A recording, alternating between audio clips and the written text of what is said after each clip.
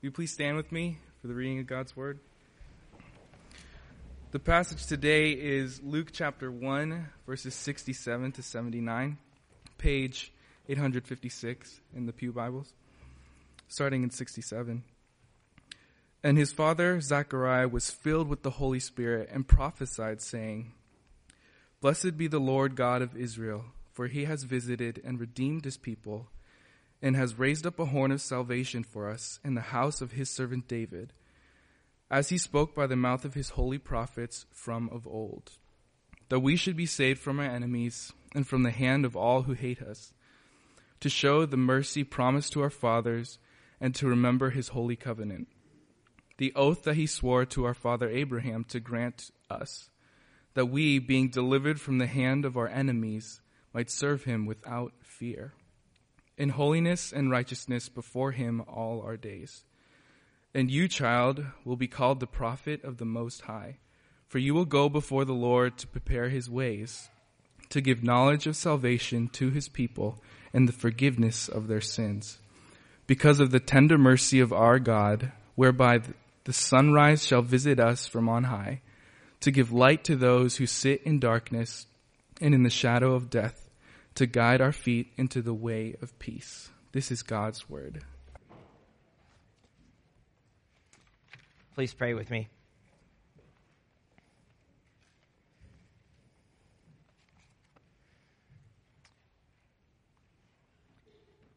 Gracious Father, what a gift it is to raise our voices in celebration and joy, proclaiming the great truth of who you are and what you have come and accomplished. And now, Lord, as we open your word, we pray that we would hear from you and what you would say to us by your Spirit to change our hearts, to make yourself known to us, God. We ask it in Jesus' name. Amen.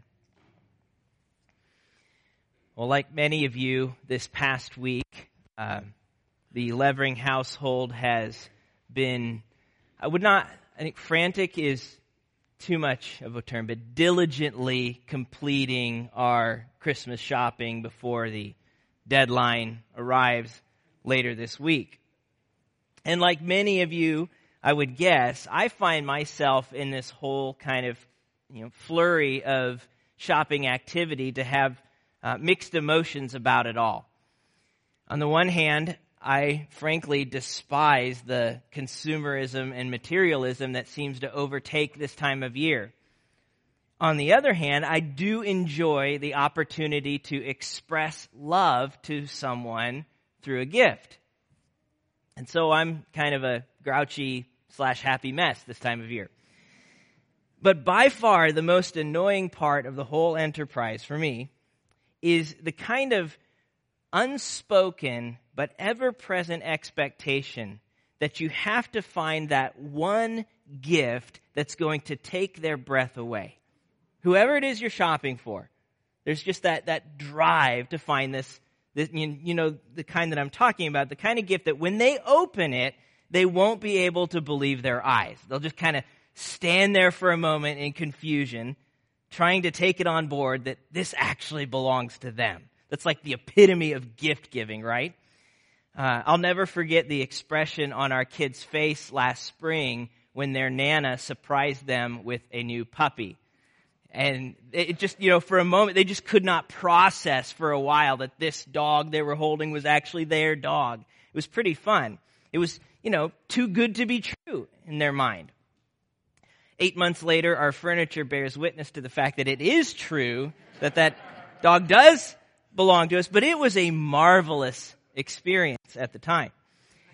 And that's kind of, that's the epitome of gift giving, to create this reaction of marvel and wonder. But the annoying part about it is that it's virtually impossible to pull off, at least for me. To do so, you have to kind of find this magical and elusive intersection between desire and surprise. So they have to want the gift, but they can't expect that they would actually get it. Okay? Which really narrows down the field when you're trying to shop. You can't just get something off of the list, because then it's not a surprise. Instead, you either have to figure out how to read minds, which I have not accomplished yet, or they either have to forget that they want it, which means you're, planning in March or April, way too far ahead, or it has to kind of be this thing that's like prohibitively expensive or extremely rare so that they don't expect that they would get it. And that's too much work and too much money. So the whole thing's really a cruel trick. Now, my wife pled with me last night not to be a Grinch about Christmas with you. But there is a point. I'm not just trying to kind of, overanalyze the gift-giving process and ruin it for everyone. The point in that is to illustrate, to help us think about what is it that makes the marvel of Christmas so marvelous. When we speak about the marvel or the wonder of Christmas, what are we talking about but the intersection of desire and surprise? You don't marvel over something that you don't want, nor do you marvel over something you simply expect.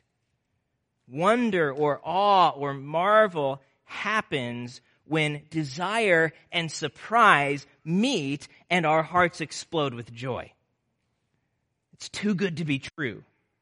And that's what we see, this sense of marvel and wonder bursting from the heart of Zechariah in the song that he sings in Luke 1, our passage that Eric just read a few moments ago.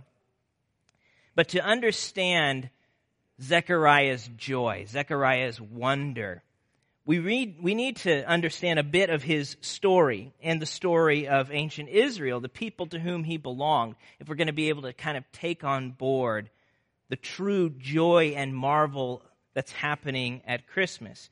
So we read in Luke chapter 1, verse 5.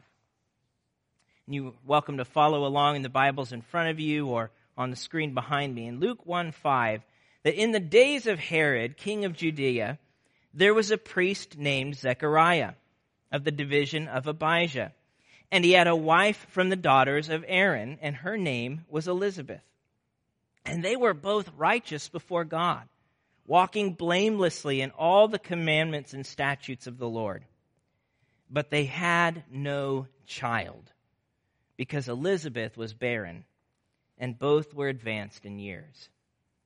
So this is the introduction to Zechariah's story. But you see right away, his story is part of a bigger story, the story of ancient Israel. That's the people he belongs to. And their story goes all the way back to the earliest chapters of human history and the earliest chapters of the biblical story. What God had envisioned for creation in the beginning, that he would have, that humanity might love and serve him as his children, made in his image for his glory, and what was, rather quickly distorted by the fall, by human rebellion and sin against God and his plan. God promised to restore that vision through a covenant people, Israel. That's the people Zechariah belongs to.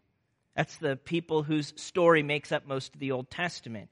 And God began to fulfill this promise to restore his plan, to accomplish his goal for his creation through a promise to a man named Abraham, who, like Zechariah, was unable to have children into his old age. But God promised to take this man Abraham and to make him into a great nation, and not only that, but to bless all nations through him. And he begins to make good on that by giving him a son. There's hope in the background of Zechariah's story. A man who had been barren into his old age, and yet God gives him a son. And through that son, God builds the people that we know as ancient Israel. He rescues them from Egypt and makes them into his own special nation. He gives them his law, his covenant, that he might rule them as his special people. And he gives them the tabernacle that he might dwell with them as their special God. He gives them the priests so that he can continue to dwell with them even when they mess up, and that they can worship him. Zechariah, in fact, is one of those priests. That's the line he comes from. The men whose job it was to bring offerings before the Lord to the temple, to atone for the sin of the people, and to bring worship to his name. And eventually God even gives Israel a king to rule them as his representative, David being the great pattern of that kingship and one who was promised to have a descendant on his throne forever. So it's a beautiful story, a rich heritage that Zechariah brings into this story. But despite God's mercy and presence and favor on Israel, much of their story is one of idolatry and rebellion.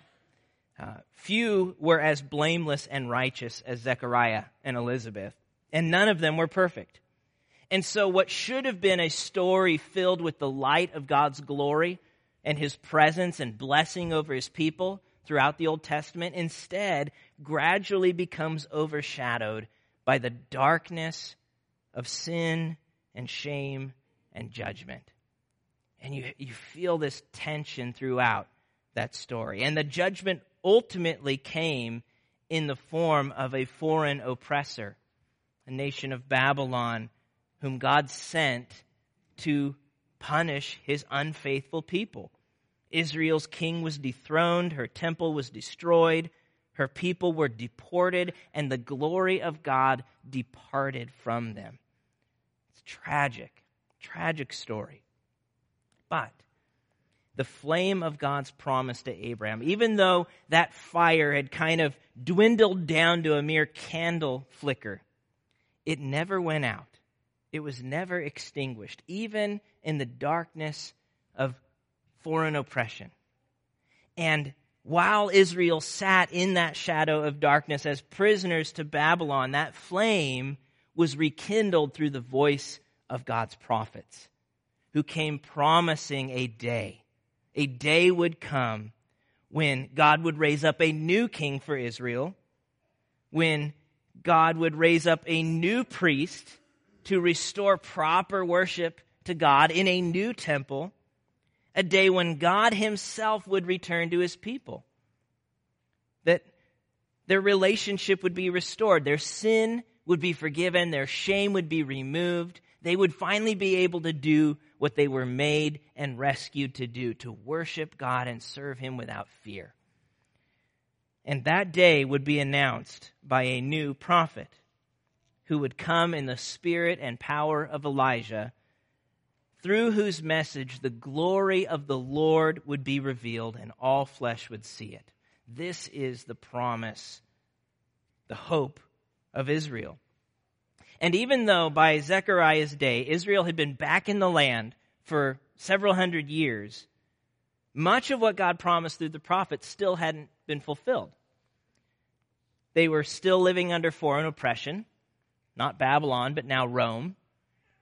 There was still no king on David's throne, and Israel was still plagued by sin and shame and unbelief. As a people, as a nation, they felt barren and empty, just like Zechariah and Elizabeth. As Zechariah longed in his heart for God to visit him and his wife with a child, so Israel longed for God to visit them in redemption. Their hearts were filled with desire, but they were pretty much empty of expectation that anything would actually change. But as Zechariah, this priest, goes about his daily, regular activity in the temple, he finds out that everything is about to change. Look with me at Luke chapter 1, verse 8. Now, while he was serving as priest before God, when his division was on duty, according to the custom of the priesthood, he, Zechariah, was chosen by lot to enter the temple of the Lord and burn incense. And the whole multitude of the people were praying outside at the hour of incense. And there appeared to him an angel of the Lord standing on the right side of the altar of incense. And Zechariah was troubled when he saw it, and fear fell upon him. But the angel said to him, "Do not be afraid, Zechariah, for your prayer has been heard. And your wife Elizabeth will bear you a son, and you shall call his name John. And you will have joy and gladness, and many will rejoice at his birth, for he will be great before the Lord. and he must not drink wine or strong drink, and he will be filled with the Holy Spirit, even from his mother's womb.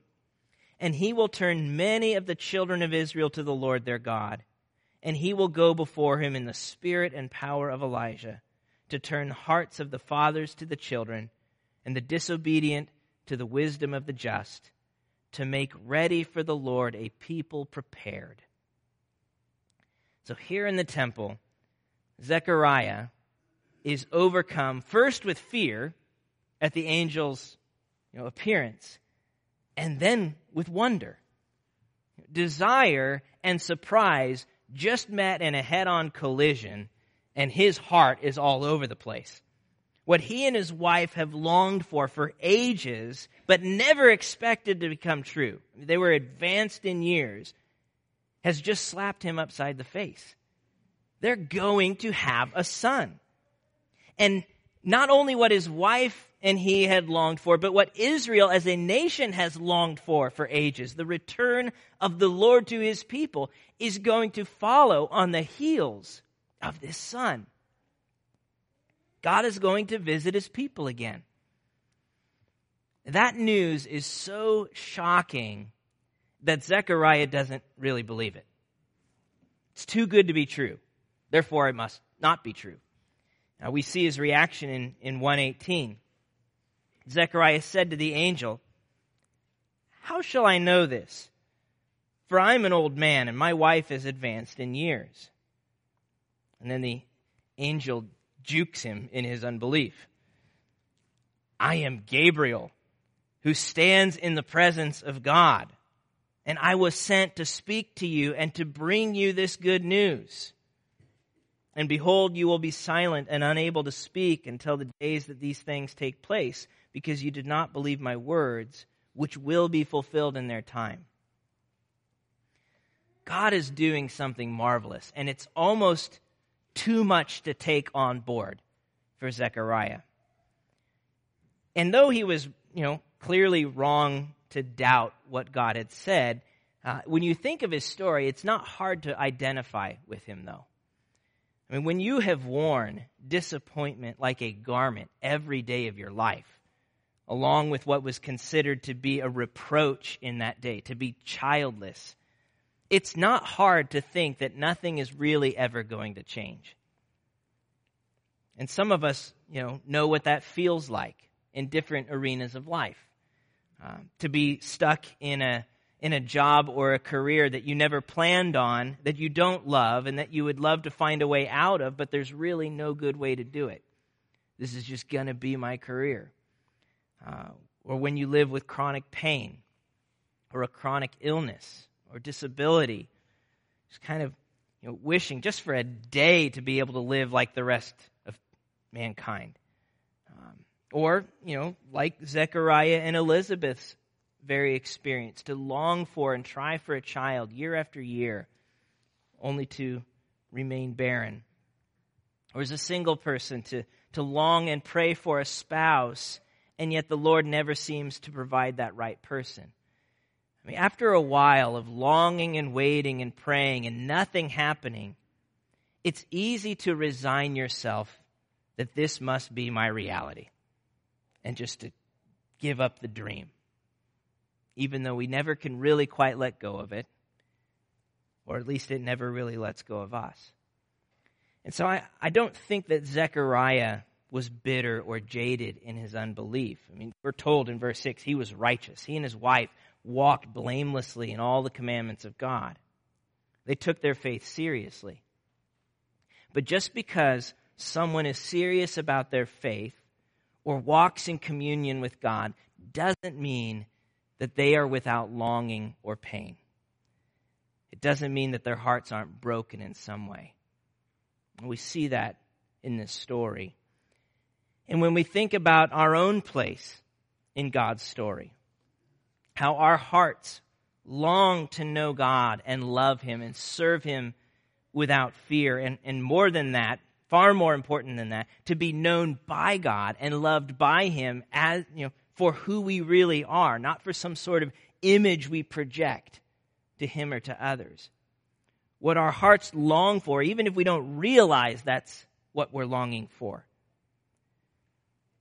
It's easy to resign ourselves to brokenness, to think that the promises of God's redemption simply are too good to be true, and to stop hoping that anything's really ever going to change. I mean, maybe you are here this morning and you're not a Christian and you don't think you ever really could be because you're too messed up or you've made too many mistakes. You know what's in your heart. You don't want to fake it. And you can't fathom the idea that a holy God would ever want to have anything to do with you. Or maybe you're here and you are a Christian and you feel pretty much the exact same way. That God will never really, truly love and accept me unless I can somehow be great for him. I can accomplish something great. I can, do something that will make it up for all of the times that I've let him down. The idea that he can see my sin and still love me, it's unfathomable. And so like Zechariah and like Israel, we have this desire, but we feel empty. Our expectancy is barren. It's an easy place to be. But then, God does something to marvel at. He keeps his word. Desire collides with surprise, and you see hearts explode in joy. So look at Luke 1:24. After these days, Zechariah's wife Elizabeth conceived. And for 5 months she kept herself hidden, saying, "Thus the Lord has done for me in the days when he looked on me, to take away my reproach among people." And Luke 1:57, now the time came for Elizabeth to give birth, and she bore a son. And her neighbors and her relatives heard that the Lord had shown great mercy to her, and they rejoiced with her. And on the 8th day they came to circumcise the child. And they would have called him Zechariah after his father, but his mother answered, "No, he shall be called John." And they said to her, "None of your relatives is called by this name." And they made signs to his father, inquiring what he wanted him to be called. And he asked for a writing tablet and wrote, "His name is John." And they all wondered. And immediately his mouth was opened, his tongue loosed, and he spoke, blessing God. And fear came on all their neighbors. Awe, wonder. And all these things were talked about through all the hill country of Judea. And all who heard them laid them up in their hearts, saying, "What then will this child be?" For the hand of the Lord was with him. Everyone who sees what's happening in Zechariah and Elizabeth's story is filled with wonder at God showing up. But no one more so than Zechariah and Elizabeth themselves. And you see Zechariah's heart explode into this prophetic song in verses 67 through 79, what Eric read earlier. But notice when he takes all of this in, all that God has promised, all that God has done for him and his wife, and his heart overflows with praise, notice what he emphasizes in this song. It's not merely that God has given him and his wife a son. That's not the main thing he's praising God for here. It's not even primarily what his son will do, though we're getting closer. It's what God is doing to visit his people and redeem them. Not through Zechariah's son, but through the son Zechariah's boy will point everyone to. It's what God will do for undeserving sinners like Israel and like us, according to his mercy and grace. Look again at what Zechariah says, and notice how he emphasizes God's salvation in his praise. "Blessed be the Lord God of Israel, for he has visited and redeemed his people, and has raised up a horn of salvation for us in the house of his servant David, as he spoke by the mouth of his holy prophets from of old, that we should be saved from our enemies and from the hand of all who hate us, to show the mercy promised to our fathers and to remember his holy covenant, the oath that he swore to our father Abraham, to grant us that we, being delivered from the hand of our enemies, might serve him without fear, in holiness and righteousness before him all our days. All that God has promised throughout Israel's story, all that he's promised, he is now going to fulfill through what Zechariah describes as a horn of salvation. Now that's a metaphor that we don't really use much today. Not exactly sure what that is, but you look at the Old Testament and you see that the horn is often a metaphor for a king and often a picture of strength. So God is going to bring his new king, and this new king is going to bring salvation for God's people. Salvation from their enemies. The nations will no longer be able to oppress them. Salvation that frees God's people to serve him, to do what they were made to do. That we might serve him without fear. To be able to enter God's presence without fear. In holiness and righteousness before him all our days. And as we keep reading in the song, this king will come to bring salvation from sin, from the ultimate problem in the story. Verse 76. And you, child, will be called the prophet of the Most High, for you will go before the Lord to prepare his ways, to give knowledge of salvation to his people in the forgiveness of their sins, because of the tender mercy of our God, whereby the sunrise shall visit us from on high, to give light to those who sit in darkness, and in the shadow of death to guide our feet into the way of peace. What we were made for, what we long for, even if we don't realize it, to know God and be known by him for who we really are, to be delivered from our sin and shame, and serve him without fear, in righteousness and holiness, walking in the way of his peace. What we desire more than anything else is now possible for sinners like us, because God has kept his promise to send his king. That is the good news of Christmas. That is the gospel according to Christmas. Because, of course, if we keep reading the rest of Luke's story, we realize very quickly there's another birth story in these chapters. There's another miraculous pregnancy, another angelic visit, another song of praise, which is the ultimate collision of desire and surprise. God becoming man in Jesus Christ our King. And not even heaven can contain the marvel and wonder of what God is doing, as the angels announced to the shepherds in Luke 2. Fear not, for behold, I bring you good news of great joy that will be for all the people. For unto you is born this day in the city of David a Savior, who is Christ the Lord. And this will be a sign for you. You will find a baby wrapped in swaddling cloths and lying in a manger. And suddenly there was with the angel a multitude of heavenly hosts, praising God and saying, Glory to God in the highest, and on earth peace among those with whom he is pleased.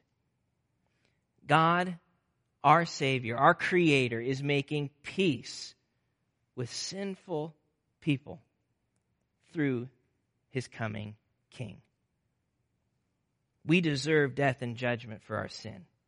Instead, God is offering life, forgiveness, a new relationship. This is what the Bible calls grace. Grace. It's when God gives us something absolutely incredible, even though we deserve something utterly terrible. That's grace. And that's the gospel according to Christmas. And it of all gifts that we can receive, where desire and surprise meet, this is the greatest one. what we desire so much in relationship with God, but what we don't expect to find because we know what He'll see when He looks at our hearts. God surprises us. He surprises us with His Son.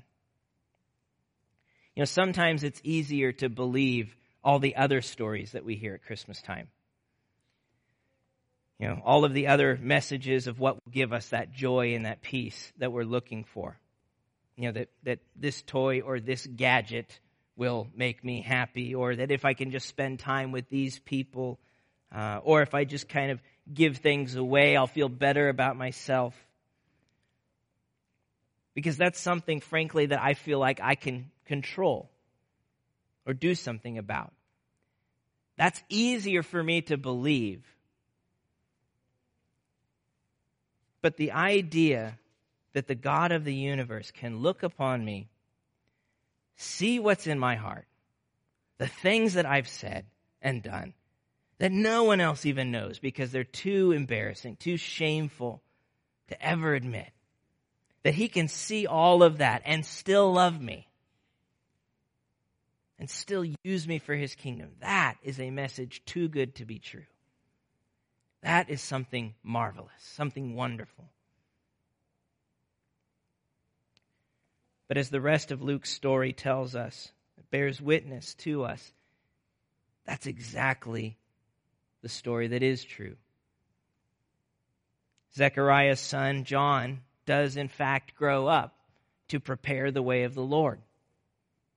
We know him as John the Baptist,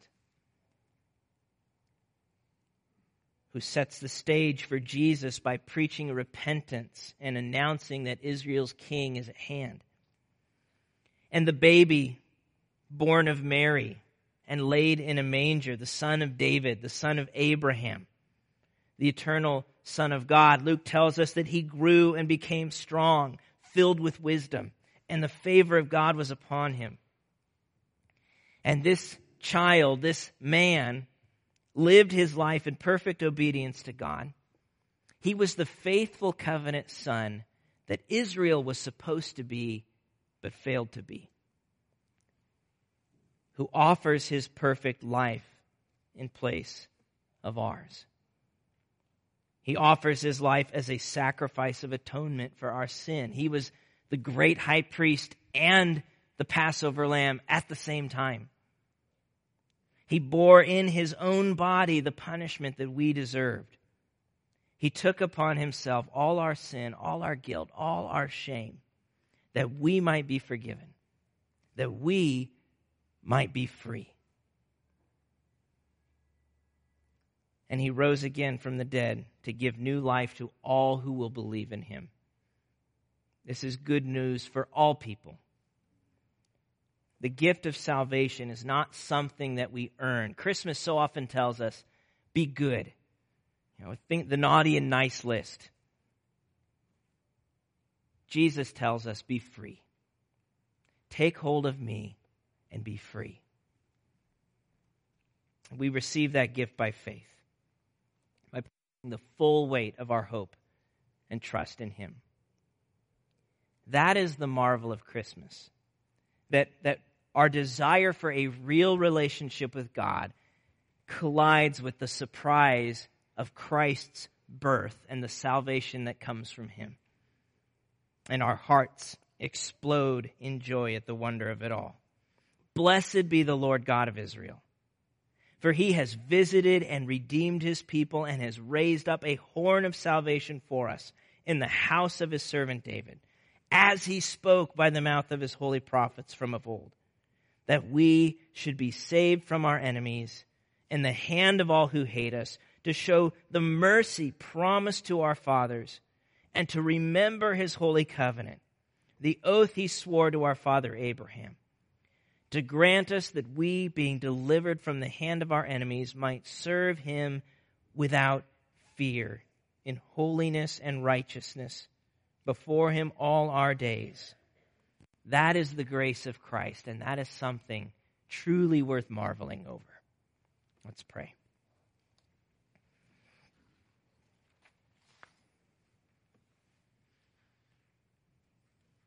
Lord, may we never lose our awe at the message of Christmas.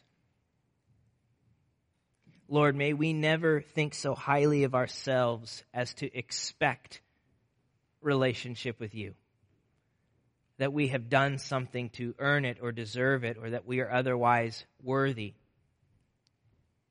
And may we never think so lowly of you that we're unable to believe that you would love us in our sin. Lord, your grace is so amazing. Your mercy is so incredible. Thank you, God, for the surprise of loving sinners like us. Fill our hearts with joy and keep our hearts fixed on you. In Jesus' name, amen.